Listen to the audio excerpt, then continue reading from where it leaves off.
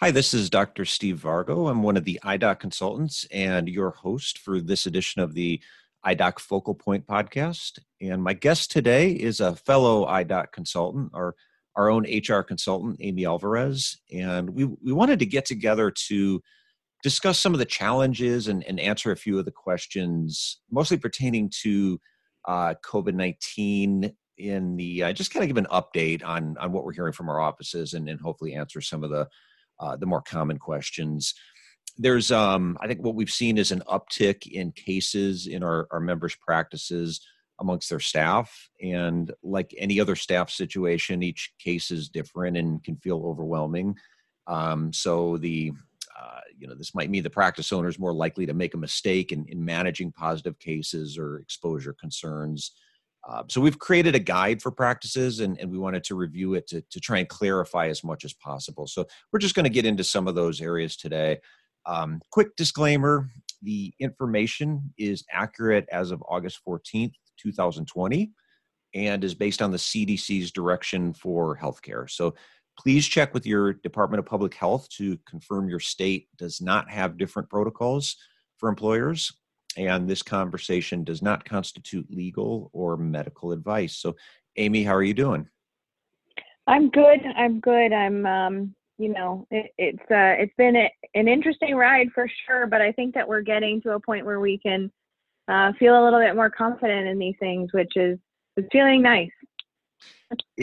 It feels like we're turning some corners, and it feels like we are starting to at least understand things better. Obviously, the future remains very much uncertain, but hopefully we just keep getting through it together. Right, Amy, exactly.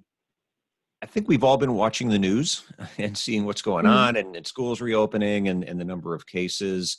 What have you been hearing? Has there been a higher number of positive employees or reports of exposure in the practices that you've been working with? For sure. I think across the board, no matter where you're located in the United States at this point, you are seeing an incredible uptick in whether it's cases or it's the risk of exposure, which presents its own challenges to the business because the employee's exposure may mean that they are a positive case. It may also just mean that employee is now exhibiting symptoms of some type of sickness, and that presents very unique challenges that are different than what we're used to as far as how we would typically handle a sick employee. And the volume at which some practices are experiencing this is, getting, in some instances, is getting upwards of 50% of staff. So it's certainly presenting some very unique challenges to practices. And of course, there's been several directives that put a lot of responsibility on the employer to manage this appropriately. And of course, being in healthcare, we want to keep our patients safe, and doctors or practice owners want to keep themselves safe and their families safe. So a lot of challenges coming out of the uptick in cases across the country. So what symptoms should employers be looking for? What are they seeing? And I know there's a gamut there, and in a lot of cases there may even be asymptomatic patients, but I know you get a lot of those emails and calls. Oh my God, a patient just showed up with XYZ condition. What are you hearing on your end? So, it still runs the gamut. We're still talking about, cough, shortness of breath, fatigue. It's almost your typical flu-like symptoms. And then there are some telltale signs that are very indicative of COVID-19, one of which being a new loss of taste or smell. Now, and not necessarily a question that we think to ask most people. And then there's also different symptoms that are experienced by individuals depending on how their body reacts to the virus. So it could be a sore throat, it could be congestion or a runny nose, nausea, vomiting, diarrhea, headaches, muscle and body aches, and a fever. So in all reality, not one or not two cases of COVID-19 will present in the same exact way. And to your point, then there are also asymptomatic carriers. So that's what makes some of this management difficult. Now, these are questions that most practices are asking their patients as they come in, or asking their patients the day before they come in when they're confirming their appointment. But these are also questions that we want to be asking our employees. If they've been experiencing any of these symptoms, or if anyone in their household or anyone that they've been exposed to is experiencing any of these symptoms, because that can indicate a risk for either exposure or that employee is potentially at risk for being sick.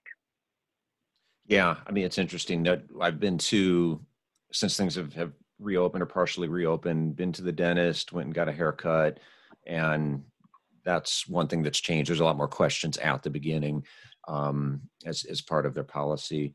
So what to do when an employee reports to work with symptoms? So in healthcare, an employee who reports to work with symptoms should be quarantined immediately from their peers and required to go home. This would be any one of the symptoms related to COVID-19 as we've listed here, and will be available in the practice guide. But again, any person who presents with a fever over 100 degrees, and any person who is experiencing any type of symptom, the challenge becomes that I will present with a runny nose because I have allergies, or I may have a fever because of a different infection. But we do need to ensure that we are taking the highest level precaution by sending that employee home for the day, and then requiring that employee to monitor those symptoms once they arrive there. So the employee, once arriving home, should be taking their temperature 2 times a day and monitoring those symptoms to see if they decrease. When an employee presents with symptoms, it does become that employee's prerogative if their priority is to be tested for COVID-19 or not. But typically, if we have someone presenting with symptoms in the practice, we would require an ongoing quarantine until they are cleared to return. So according to the CDC, cleared to return is either 10 days from the onset of symptoms, or a fever reduction or no fever for 24 hours since the original fever presented without the use of any type of medication, and a significant reduction in symptoms. So it was before that it was the employee could not have symptoms at all, no cough or any type of respiratory symptoms. But because we know that this presents with several different symptoms that are not necessarily respiratory related, and because in healthcare we do need our employees to come back as quickly as possible, we're finding that when the symptoms are reducing, the risk of transmission is incredibly reduced. So as those symptoms come down, the employee is much less contagious, whereas they were actually more contagious even before they started developing symptoms. So something that I'm seeing now in the school as the schools have reopened, and they're trying hybrid, and there's partial in-person and partial virtual, but we're starting to hear from more parents that are saying that they're getting phone calls that their child needs to stay at home, quarantine for a few weeks because they were around somebody else. There's been a few positive cases in the school, and if another child was sitting, seated next to that child that had tested positive, then they're taking those precautions. So how does this work in a typical optometry practice? Let's say the employee has no symptoms, but they've been exposed to somebody who did or was positive. So if the employee themselves has been exposed to someone who was positive or is exhibiting symptoms, it is recommended that you follow the same quarantine guidelines that you're talking about in the school. So the CDC has updated exposure quarantine to only 10 days. So 10 days from the exposure or 10 days from the positive test, whichever happened sooner. And that employee is then asked again to make sure, just monitoring to make sure that they are not exhibiting symptoms during that time frame. If the employee themselves tests positive, so employee comes to work, goes home with symptoms, or maybe calls over the weekend and says, I've gotten sick and I'm going to go to get tested. Once that employee tests positive, based on what you're seeing in schools and that kind of thing, the worry would be, I am going to have to shut down the entire practice in order to quarantine everyone, right? Everyone's going to have to quarantine. That is not the case, and it's for a couple of reasons. One, because the employee was out pretty quickly, and that's why we're going to be doing the screenings. We're going to be asking our employees questions about travel and exposure and making sure that we're doing our due diligence to ensure safety. But the other thing is that in healthcare, practices are practicing such high level of safety protocols at this point that those safety protocols are considered the protection in between. So it is not required that if an employee tests positive, that everyone that employee was exposed to is quarantined, as long as the practice is screening all of their patients, screening all of their employees. Everyone is required to wear masks at all times. We're doing the best that we can in regards to social distancing, right? Trying to keep workstations as far away from each other as possible, making sure that employees are not taking breaks at the same time in our small break rooms, that kind of thing. And just continuing to be as diligent as possible within those safety parameters. Yeah, I think if an employee, go ahead. Oh, I'm sorry, Amy, go ahead. I thought you were done. Oh, no. Just saying that if an employee says, oh, I've been exposed, I want to be tested, I want to request my doctor test me, that is okay. And that employee would go out to be tested, and they would be required to quarantine until their negative test came back. But it isn't that you have to shut down the entire practice in order to do this. And just to be aware, if the doctor decides, I want everyone in the practice tested, I want to have everyone tested to make sure that everyone is negative, the practice does carry the cost of that exercise. Okay. If that test comes back negative, are you good to return? You mentioned before having a sniffle because you have allergies. That describes both of us. So we go get tested. It's negative. Anything else to do there, or are we just good to go? We're good to go as long as there has been a period of time. So there's two things. One, we want to make sure that we're still monitoring during that period of time. So in some places, we are seeing that tests are delayed 7 to 10 days. So unfortunately, that employee is going to be out until that negative test comes back. And during that period of 7 to 10 days, we're asking the employee to just pay attention to their symptoms, make sure that runny nose doesn't get worse, they don't develop a cough or a fever.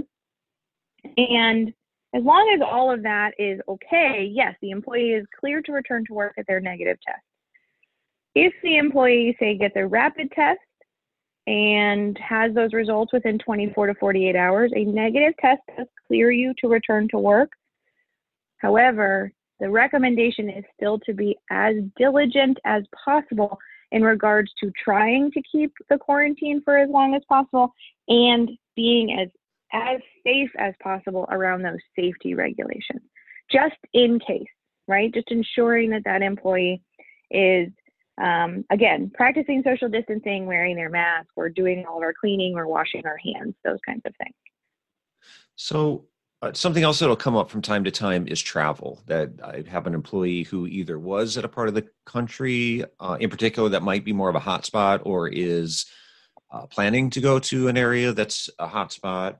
As an employer, how do you handle that? Well, we can't prevent our employees from participating in lawful activity, right? So we can't stop our employees from traveling. We can require our employees to disclose that they are traveling. And it is important that the practice have a policy in place and communicate that policy to their team. That the expectation is that if they are going to leave the state, that they're communicating that they are planning to do so. Now, unfortunately, the answer to this depends on what the state has decided. So I'll give you the example I can use is in the state of Connecticut, where I live, there's a list of, it ebbs and flows, but I think right now there's 32 states and a couple of territories where if you return to Connecticut from that state or territory, the state requires you, under penalty of fine, to quarantine for 14 days once you return home. That means that if an employee at a practice in Connecticut or any other state that has put these types of travel restrictions in place goes on a trip, when they come back, they are mandated by the state government to quarantine before they can return to work. Now, if there is work that the practice can have that person do from home, fabulous. In the state of Connecticut in particular, they have a rule in place that if you schedule a test once you return, that quarantine period can be reduced. So unfortunately, it does depend on how the state is handling returns to, or people entering that state, and what they're requiring as far as quarantine. The best answer I can give you is to say the member should reach out to the Department of Public Health for their state. For instance, the state of Virginia does not have a rule in place in regards to required or mandated quarantine upon arriving in Virginia. However, the Department of Labor has instructed a couple of our members to either require that employee to quarantine when they return, or to schedule a test once they return so that they can have that clearance. It is a test that the employee took before they went on vacation is not going to be applicable in this particular situation. Sorry if I'm making you repeat yourself here. You mentioned something before about if an employer wanted to get all employees tested. I just want to circle back to that. Can an employer require that all employees get tested? And you maybe a part B to that question, can they require a negative test before someone returns to work? So if a practice says, I am mandating that everyone has to get tested for COVID-19 as of today, so it's Friday the 14th of August, and I'm saying everyone has to get tested, the practice carries the burden of cost. If it is a requirement for those employees to get tested, the practice would carry that burden. So you would likely go to an industrial medical facility, typically places where they do drug testing and other services for businesses, and coordinate those employees to receive testing. There are a couple of practices that have done that. It's cost them somewhere between $500 and $5,000. They have done that for their staff to ensure the safety of everyone returning. However, in the question of can I require a test before someone comes back? That depends. So the CDC is not necessarily recommending a test-based strategy in order to clear someone to return to work. Time and symptom-based is their top suggestion, just because of the burden on the system currently. So because we don't have a consistent strategy for testing across the country, the recommendation is that a time-based strategy where we're quarantined for a certain amount of time, or a symptom-based strategy where we're ensuring that symptoms are reduced in that period of time, is utilized at a higher rate than testing.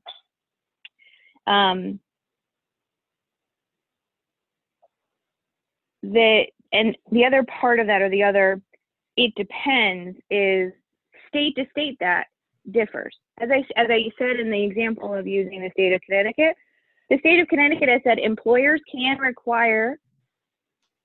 offer an employee the option to be tested for COVID-19 upon returning to the state after travel, for instance. And that would be an acceptable use for the practice to then say, you have to be tested for COVID-19 before returning. This is why it's so important for any practice owner to follow up with their Department of Public Health before putting any strategy in place. And if it's been more than a couple of weeks since that member has touched base with the Department of Public Health, it's always a good idea to check in, because these protocols are changing. I don't know, it feels like they're changing every day. As we learn more and as the state situation changes, there becomes different strategies that need to be employed depending on the particular situation.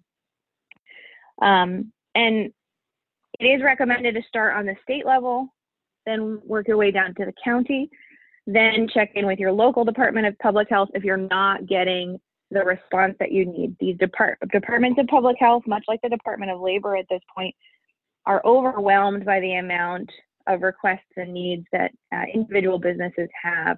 So it is important that the practice owner practice as much due diligence as possible. If they are unable to get in touch with their state, county, or local Department of Public Health to get an answer based on the state recommendation, what we're recommending is that the practice owner document when they called and who they called and their inability to get an answer, and then follow the CDC guidelines. You mentioned costs before, as far as the employer having to pay the costs if it was a requirement for all employees to get tested. What about if an employee has to be out for any of these reasons? Does the employer have to pay them? So there are a couple of different options for an employee that is out. In some states, there is a mandatory sick leave, so an employee could absolutely use their sick leave. An employee could absolutely use paid time off if the practice is in a position to allow employees to spend those hours down for this need. The employer or the practice can also offer their employees Families First emergency paid sick leave. There is an exemption, yes, that exists for healthcare workers. So the practice owner can decide that the employees in the practice are exempt from Families First.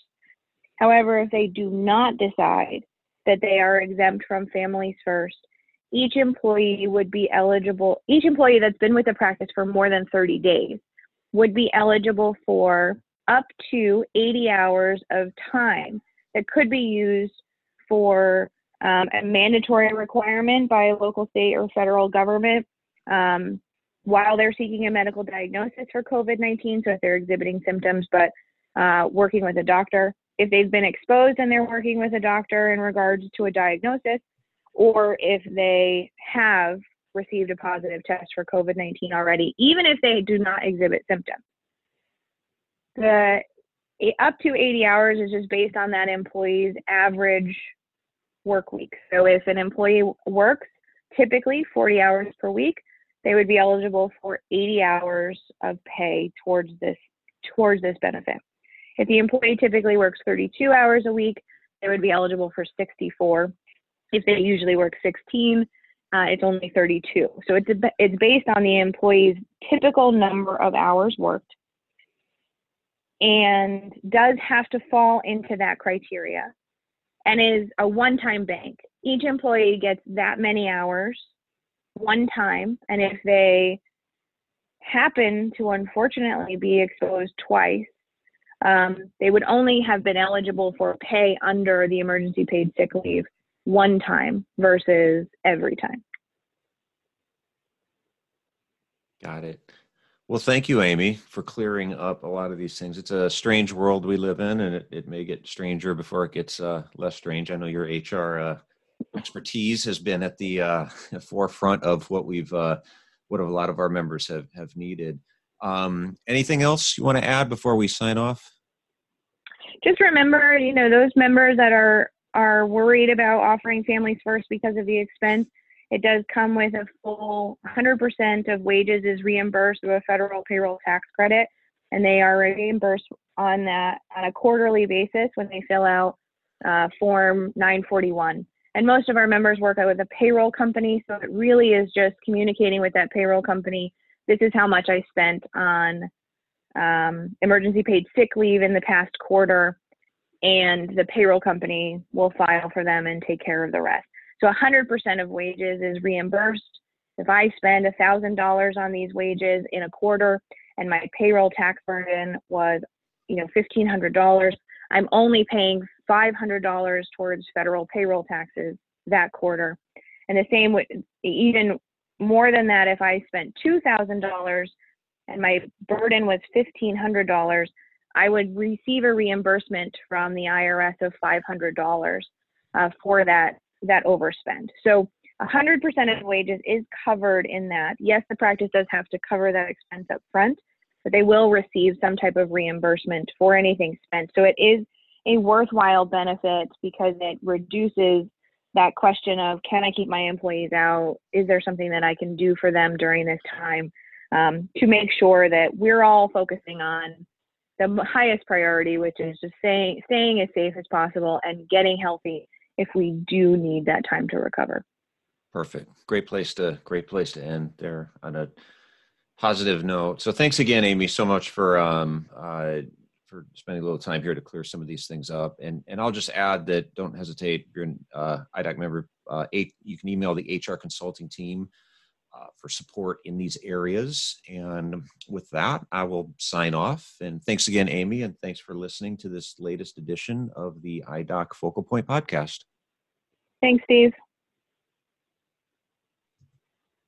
All right. I thought that went real well. It did.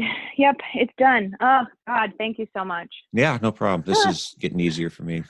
I got the easy part when I'm the host. You got the hard part. So. Of course, yeah. All right, Amy, I'm going to let you get back. I talk about these things all the time. So. Yeah. No, I know it's easy when it's on the other side and you're familiar with, but